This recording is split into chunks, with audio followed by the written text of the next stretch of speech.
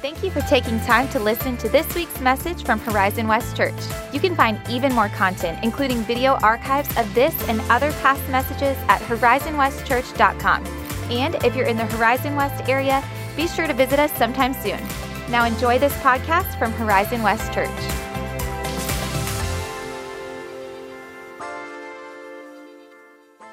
What an exciting Easter Sunday it was together with Oasis Church. And the number that I heard was 467, which is awesome. And that includes kids. You know, a lot of churches don't count kids, but we count kids because we think they're every bit as important and loved by the Lord. And so 82 children as part of that 467. God is at work. And again, just want to share how exciting it was to be able to baptize Sherry and Emily. One of the signs of life in a church is that it's kind of wet around the baptistry, right? That's just a sign of life. And since January 26th of this year, in the last 13 weeks, we've seen 14 people take that step of proclaiming their faith through baptism. And it's just an exciting time to be part of what God is doing. By the way, some of you, anytime we baptize someone, I know there's people that go, man, God's been stirring in my heart. And we believe that baptism is a response to the work of God in our lives. That it's not a religious ritual or something that we do because the church asked us to. It's when the Spirit of God draws a person to himself through faith in Jesus, and they go, I want to demonstrate that happened, right? We don't get to see what's happening in the soul, but that person comes and says, I want to demonstrate that this work has been done in my life through faith, and that's what baptism is. And I always hear people going, man, it was when this person was baptized, I started thinking, hey, I've never been baptized, and maybe it's time for me. And so I want to let you know, if God is drawing you in that way, we'd love to have conversation with you. We can do that anytime, but we actually have a baptism coming up that's pretty cool and pretty exciting. May 23rd, together with our John Young campus, we're going to head to the beach. We didn't get to do this last year. This is typically an annual tradition, and there's going to be dozens, and in some cases more than 100 people that will take that step of baptism in the Atlantic Ocean. And if it's not so much about where it is, but it is a cool experience. And if God's drawing you and stirring in your heart for that, talk to us about that. You'll hear more in the coming weeks. Last week, as Pastor William was sharing on Easter Sunday, he talked about some of the defining moments that happen in a person's life. And William, that triggered a thought in my mind. One of the things that I love doing as a pastor is walking people through the defining moments in their life. It's a funny thing because when you're a teenager, as I was, and God calls you into the ministry, what you think you're going to be doing and what you actually do are often very different. And one of the things as I've grown into the ministry God's called me to is to realize that one of the things that people really need is somebody walking them through the big moments of life. So you end up doing a lot of weddings, you do a lot of funerals. Things that weren't what excited you about getting into ministry, but you realize those defining moments are important in the life of a person. Pastor William referenced weddings, birth of a child, graduation. Those are defining moments in the life of a person. But some of the most defining moments in our lives are not things we knew were coming. They weren't things we put on the calendar and things we prepared for, correct? I've shared with our Horizon West family that when I was 15 years old, God kind of ambushed me at a place called EJ's Cafe in Sebring, Florida. When an acquaintance, not even a close friend, but a guy named Matt, who was 1 year older than me, shared about a recent experience that he had of coming to faith in Jesus and how his life was transformed. I had been in church probably 5 times a week, every week since the day I was born, and I had never heard someone my age talk about Jesus that way. And so I went home, and I opened up the Bible, and I started reading John. And I didn't stop till I got to John chapter 10, verse 10, where Jesus says, the thief has come to steal, to kill, and to destroy. But I have come that you may have life and have it more abundantly. And something in my spirit, by the work of God's Spirit in me, said, yes, this is true. That abundant life to the fullest, would only be found in Jesus. It became for me a defining moment that I didn't know was going to be happening in my life. 15 years later, I had another defining moment when, as a brand new dad and a pastor, I was wrestling with sin that I had not fully exposed to anybody in my life. And I sat across from a dear and a trusted friend. I think we were at McDonald's. Maybe that's part of the confession that I need to make. But we were sitting at lunch, and he said to me, Chris, and this was 1 John 1:7, he said, if we walk in the light, as he is in the light, we have fellowship with one another, and the blood of Jesus, his Son, purifies us from all sin. And later that night, trembling, I entered into confession that needed to happen, and God began to redeem and set free. These were defining moments. I didn't look for them. I didn't invite people to be part of it. They just snuck up on me. And you've had those moments as well, I would guess. Tonight, we're going to look at a defining moment in the life of one of Jesus' disciples. We're going to be in Matthew 14, and I believe we'll have it behind me, but if you've got a Bible or a Bible app, I want to encourage you to follow along there, and you can read with me as I do.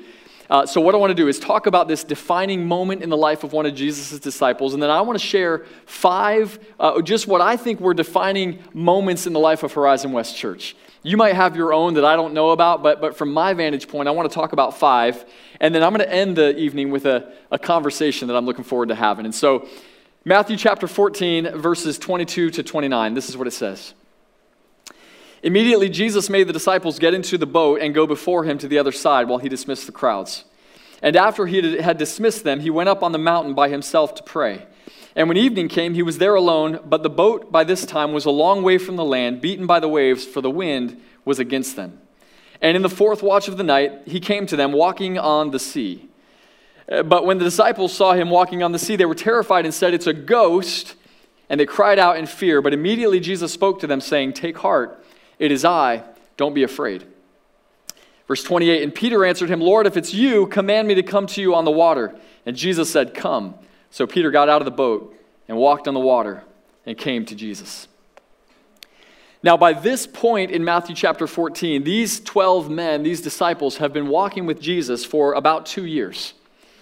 They have seen Jesus heal a leper. They have seen him calm a storm, deliver a demon-possessed man, heal a paralytic, raise a little girl from the dead, heal 2 blind men, and more. Those are just some of the highlights of the things that these disciples had a front row experience for. And then in Matthew chapter 10, we learn that Jesus has commissioned the disciples. He's basically said, "Hey guys, my mission is now your mission." And he commissions them out to the cities to proclaim the good news of Jesus, repentance, and the kingdom of God. But the disciples, like many of us, are slow to catch on. They still don't fully understand what Jesus has done and what Jesus is doing. To them, they're still just front row audience. Jesus is inviting them into full participation. And so this is where we're at. Matthew 14, Jesus has just had an experience where 5,000 people are fed off of one meal, 5 loaves and 2 fish. Now, let me ask you a question. I always love to do this when I'm talking, and I'm not going all the way into that story, but you probably have heard about the miracle of the fish and loaves, where a little boy brings his meal and Jesus breaks it. So let me ask, and I think I just gave it away, how many people did Jesus feed then? Did I say it? Okay. Well, I tricked you because Jesus didn't feed anyone. What? Okay, that was the trick. You know who fed the people? The disciples. Whoa, okay, hold on. If you skipped over that, you missed an important part of what Jesus is doing here. Now, Jesus breaks the bread. Jesus does the miracle. The miracle is not the disciples, but Jesus says to them very clearly, they're like, "Hey, Jesus, the people are hungry." You know what he says in verse 14? He says, "You give them something to eat." Disciples are like, "We don't have anything to give them." This is how it works. Jesus does the miracle, and then he puts it into the hands of the disciples to distribute. And what he's doing is, again, he's inviting them to full participation in the redemptive work that he's doing in the world.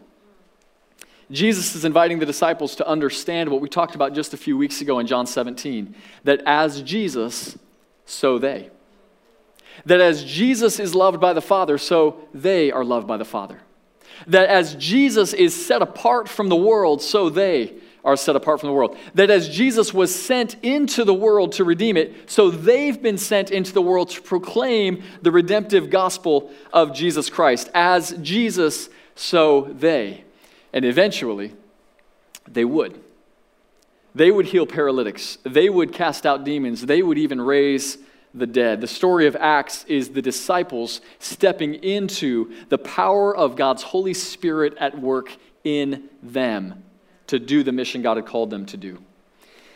But here in Matthew 14, they're just 12 guys in a boat on a lake trying to figure it out. What would you do if somebody you looked up to and respected suddenly became somebody that blew your mind? Right? Like, this is their teacher. They believe what he says to be true, but now he's walking on a lake. And they have the reaction that we would have. They're afraid, and yet one of them has a different response. You saw it, I'm sure, in verse 28. Let me read it again. But Peter answered him, Lord, if it's you, command me to come to you on the water. This is going to become a defining moment in the life of Peter. Peter was a fisherman, and so, everybody is comfortable on the shore, right? Like, unless you live in California where there's earthquakes all the time, like, as long as I'm on dry ground, I'm good. Peter was good on dry ground. But as a fisherman, Peter was also comfortable in a boat. The only place Peter was not comfortable was on the water. He wasn't a guy to just go out and do this. No one had ever done that in the history of the world, and yet Peter's going to step outside of his comfort zone to get to Jesus.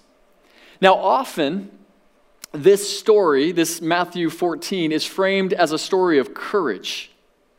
That where the other 11 were afraid, Peter had courage. I don't think it's a story of courage.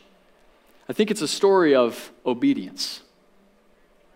You can't miss this or you miss the whole thing. Peter says, Lord, if it's you, command me. Ooh, that's interesting, right?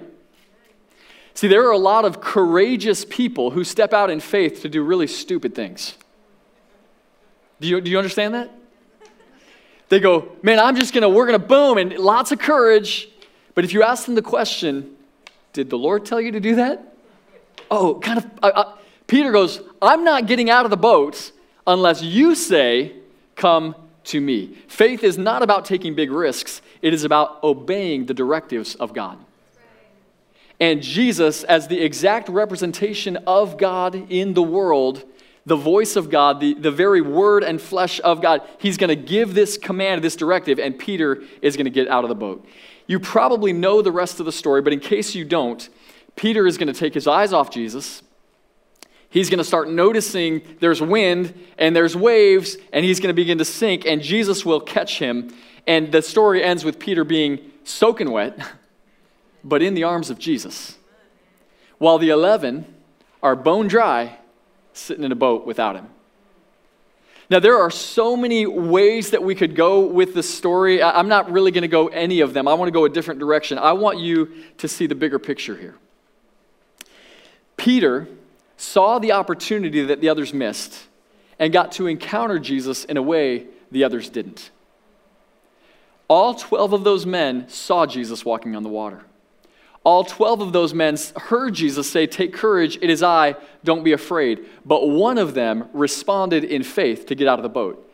And I don't know this is just my imagination, this is not scripture. But nothing tells us that Peter was on the edge of the boat. Like, what if Peter's further back in the boat? And he's like, hey, Thomas, can you move? And hey, Judas, you need to go to the back of the boat. And he comes over and he says, hey, Jesus, like the prophet Isaiah in Isaiah chapter 6, send me. I want to be where you are. I want to step out in faith. And Peter has this life encounter, this defining moment that's going to change the trajectory of his entire life. My desire for us as Horizon West Church is that we live with one foot out of the boat. Not being crazy, not taking unnecessary risks. We're going, Jesus, when you say it, I'm ready. I'm leaning in. Peter needed to get to that place because one day Peter would get to a place where a Roman soldier would say, do you still proclaim a resurrected Jesus? And Peter would say, unlike the time he did when Jesus was crucified, Peter would say, yes. And tradition tells us, church tradition tells us, that Peter would go to a Roman cross and suffer and die for his faith. But first, he had to put one foot out of the boat and then the other.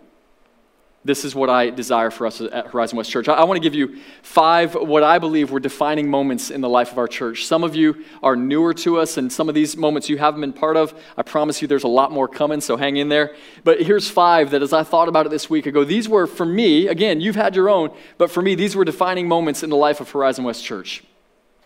The first, and I hope that Jim and Holly Dotson are watching, because we had a gathering on June 3rd, 2018 at the Dotson's home that was a defining moment for us. In fact, I've heard some people say that this is the day that Horizon West Church was born. We had not yet launched weekend services. We'd had a few gatherings, but something happened that evening when more than 100 people came out to the Dotson's property and shared fellowship and food together, and we were led in worship, and I shared some things, and I had a verse that I was going to be speaking on that evening, just really briefly. It was like a 5 or 7 minute talk. Okay, it was probably longer than that as preacher, but it was brief. And Jim and I had not communicated that there was no way for us to engineer this, but the verse that God had given me, not just for that evening, but kind of the verse that God had given me as just kind of the overarching and overriding verse for that season when we were getting ready to launch the campus. Psalm 127, verse 1, unless the Lord builds the house, the workers labor in vain. And I went, well, me and my team are working way too hard to labor in vain. Like, I don't want this to be, I want the Lord to do this work. I want the Lord to build this house. And so I'm walking the property at the Dotson's home before the people start coming out, and I see a tree house with a sign on it. Jim has since moved, and he handed this off to me, but I want to show you this sign that was on their tree house that night. Unless the Lord builds the tree house, the builders labor in vain. To me, that was confirmation of what God was doing. That he was building something, that he was birthing something that he would bless and that he would use in the community and in the world. Let me tell you a second defining moment. I'll go to the obvious one. September 30th, 2018. We opened the doors of Sunridge Middle School. We had 2 kind of practice sessions with the volunteers. We had to get used to getting up at 4:30 in the morning and unloading the truck, and there were way too many injuries that I don't really want to talk about along the way, but September 30th, 2018 happened, and we opened the doors, and people showed up. The air conditioning didn't, but people did, right? People did. And that not only launched our campus from a weekend service perspective, but that began a partnership with Sunridge Middle School that God has blessed in tremendous ways. You need to know that to this day, we are in ongoing conversations, doing things to bless teachers and faculty there. We continue to have a mentoring program. Austin, our director of missional communities, runs Point. We're not even able to be on the campus right now. And so we get on, what's the platform? It doesn't matter. It's not Zoom. It's a different one. Sorry, what is it? Yeah, it doesn't matter. Okay. But it's virtual, and we're sitting there, and Joanne and John and Austin and myself and Michaela, and we're one-on-one over video, adults that have never met these students, but we're getting to build into their lives and mentor them. And we've been doing that. We had to break for COVID, but we've been doing that since almost the beginning of the launch of our campus. Here's a third defining moment for us. Our 1-year birthday, September 29th, 2019, because we needed to do it on a Sunday, so we celebrated a day early. And that morning, if you were part of this, you remember that we kicked it off with a volunteer breakfast. There was like 80 or 100 people sitting around tables, and we didn't normally get to do this kind of thing because we always had 2 services, but on this Sunday, on this 1-year birthday party, we just had 1 service. And for the first time, we saw what it looks like when everybody from both services comes together, and there was a ton of people. And it was like, wow, look at what God has done in just 1 year. And we celebrated together, and we baptized, and we rejoiced in what God was doing in us and through us as a church.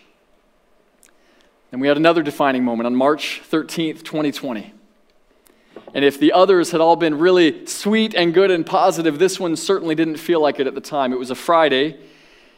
I had met with our deacons earlier that week on a Tuesday, and we had a whole lot of things we were putting in the pipeline and planning and working on. And that Wednesday, I'm at the Starbucks in Hamlin, and I get a notification that the NBA had suspended its basketball season. And I went, ruh-roh. That's kind of a big deal. And within like 48 hours, the entire world was shutting down. And I'm at Animal Kingdom with my family that Friday, and I'm on the phone with leadership at John Young, and we're trying to figure out what do we do. And William, you remember, we were talking, and other pastors going, what are you guys doing? And we're like, I think we're going to meet. And by the end of that day, we're all like, no one is going to meet this weekend. And I remember thinking, man, what if this goes for like 3 weeks? How do we keep a new church together if we can't meet for 3 weeks, you know? That's going to kill all the momentum. And then 3 months went by. Other churches started opening. And we went, well, we're in a school. We can't get back in. Where do we go? And Pastor DL at the Presbyterian Church, he said, man, you guys can meet here on Sunday nights. And we did that a couple times. And then William and Shiloh, we started talking and going, man, what about meeting there on Saturday nights? And we worked all this out. So 3 months of no in-person meetings. And then 3 months of still no in-person meetings. And then all of a sudden we're together on Saturday nights. And I'm going, man, are people really going to come out on a Saturday night? Week after week. I mean, we got volunteers. Like, we can't just open the doors. Like, we got to have people get here early and stay late. And this is prime real estate of our time, Saturday afternoons and evenings. But again, God began to bless. And one of the ways that God was blessing was the partnership with Oasis Church, where we were able to do food drives together, and we were able to do fall festival together, and Christmas Eve service, and then Easter, and spring fling. And every time we turned around, it was like, man, these churches are aligned. These churches have the same heart, the same mission, the same passion to make the Lord known in our world and our community. So let me give you the fifth defining moment. Next Sunday, April 18th, these two congregations are going to begin the process of becoming one church. Some of you have, yes, you can applaud that. This is not something that's reactionary. We've been in conversations for several months. We've talked with our leadership teams. We've bathed it in prayer. And like Nehemiah experienced, we faced some opposition along the way. But we believe God's called us to build. And so beginning next Sunday, we're going to have 2 service options Sunday morning, 9:30 and 11 o'clock. And you're going to hear us say things like, welcome to Oasis Horizon West Church. And you're going to go, that sounds a little lumpy. And we're going to go, it doesn't matter. At least not for a little while, right? Because we recognize these are 2 distinct congregations. They've got their own histories, incredible histories. In fact, longer histories, and could stand up here and talk about 10 or 15 defining moments in the life of Oasis Church. But from here forward, our defining moments get to be together as God marries these 2 congregations in becoming one church. So we're going to end this evening this way. I've invited Pastors William and Shiloh to join me on the stage. As you guys come up and get situated, can you guys help me welcome them and thank them for being here?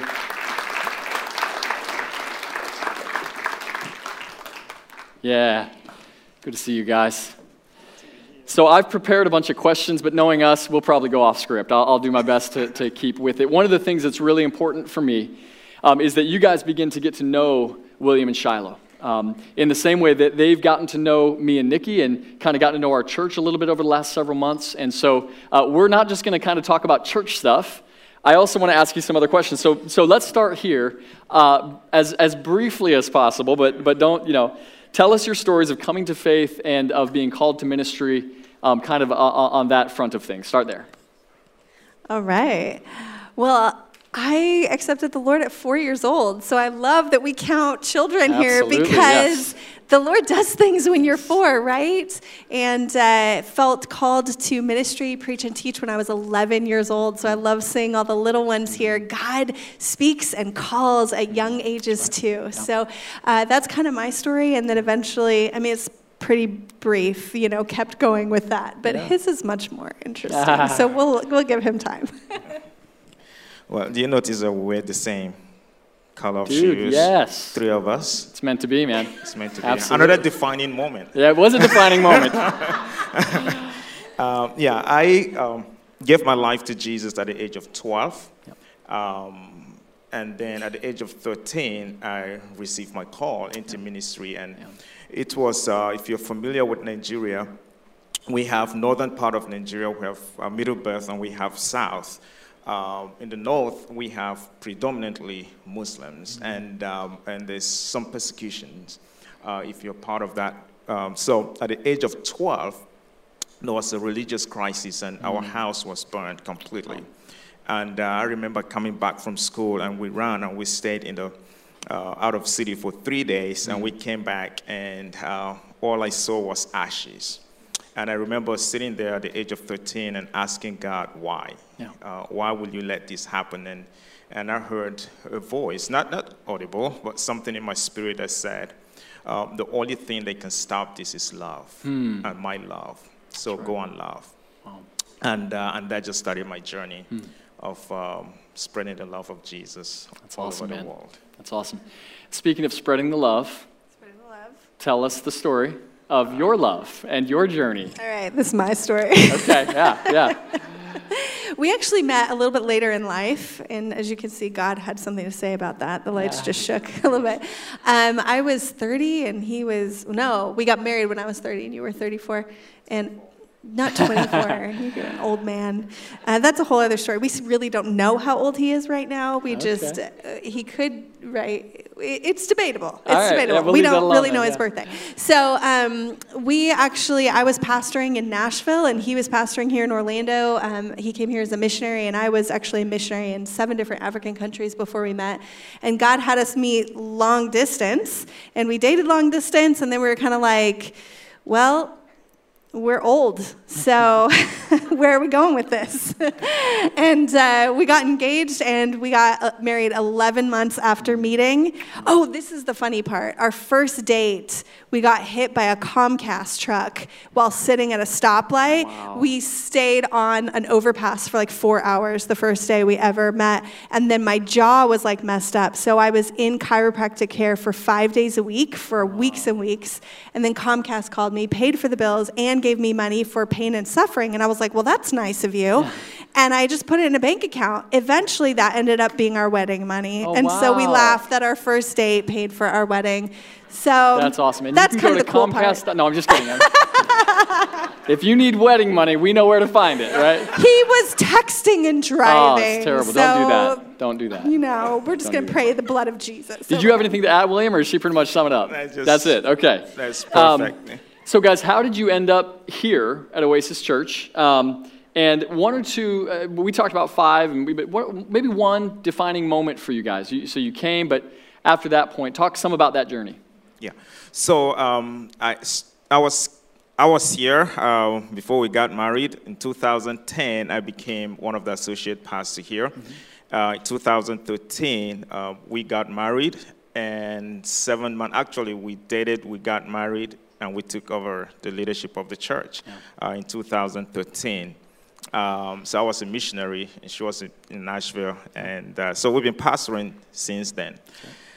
Defining moment is, so we really didn't have a plan to become lead pastors of a church. So it was like one day, the elders came to me and said, hey, this thing is coming to you.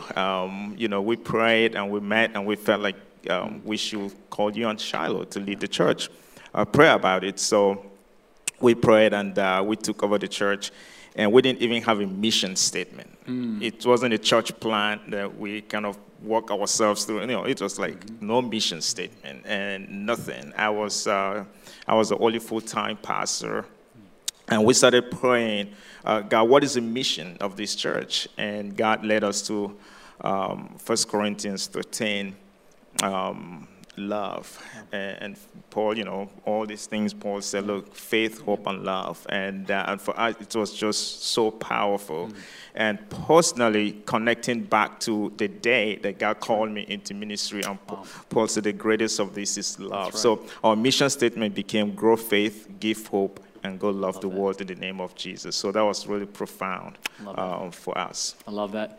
Love is one of those things, and we've talked about it here. To some people, it's something very flimsy. It's like, just love, But for both of you, I have had a chance, and our congregation will get to see that fleshed out. When you talk about love in the face of persecution, a very real thing that you experienced, William, you talk about love in loving the vulnerable and the marginalized. And you guys, and I want you to know as a congregation that William and Shiloh have been leaders in the West Orange County community among all churches on loving vulnerable people, whether it was at the border and seeing what you guys did there, having RISE conversations on racial justice, and got to be part of those with you on several occasions.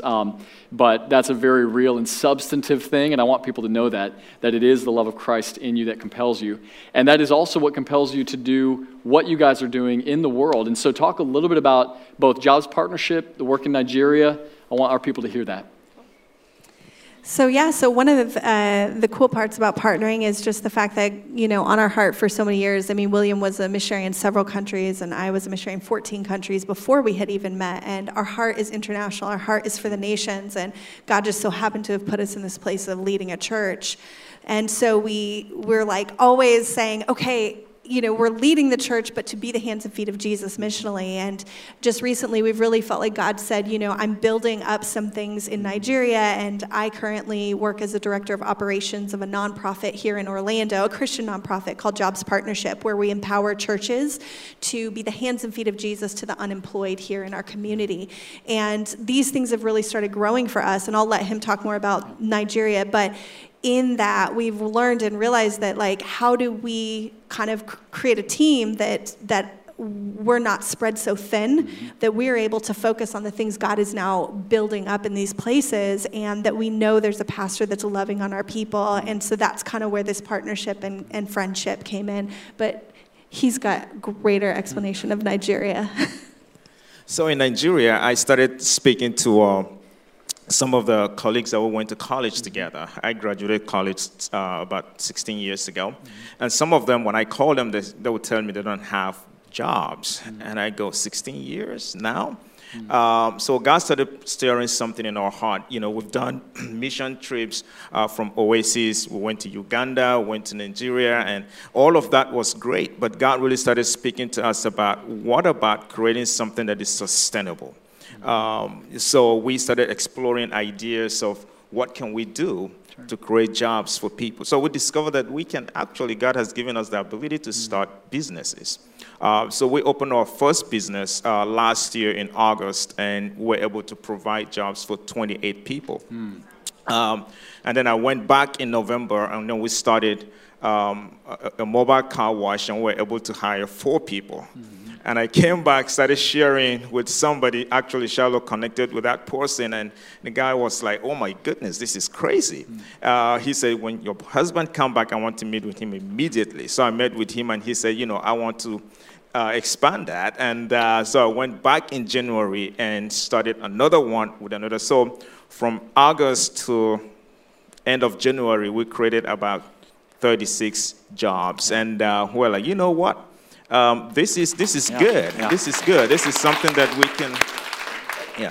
we can do this. We started asking, what about 100 jobs by the end of 2021? So and that just led to the point where I was going to Nigeria a lot, and we know that God is doing some amazing things through Oasis in this city, and we want that to continue.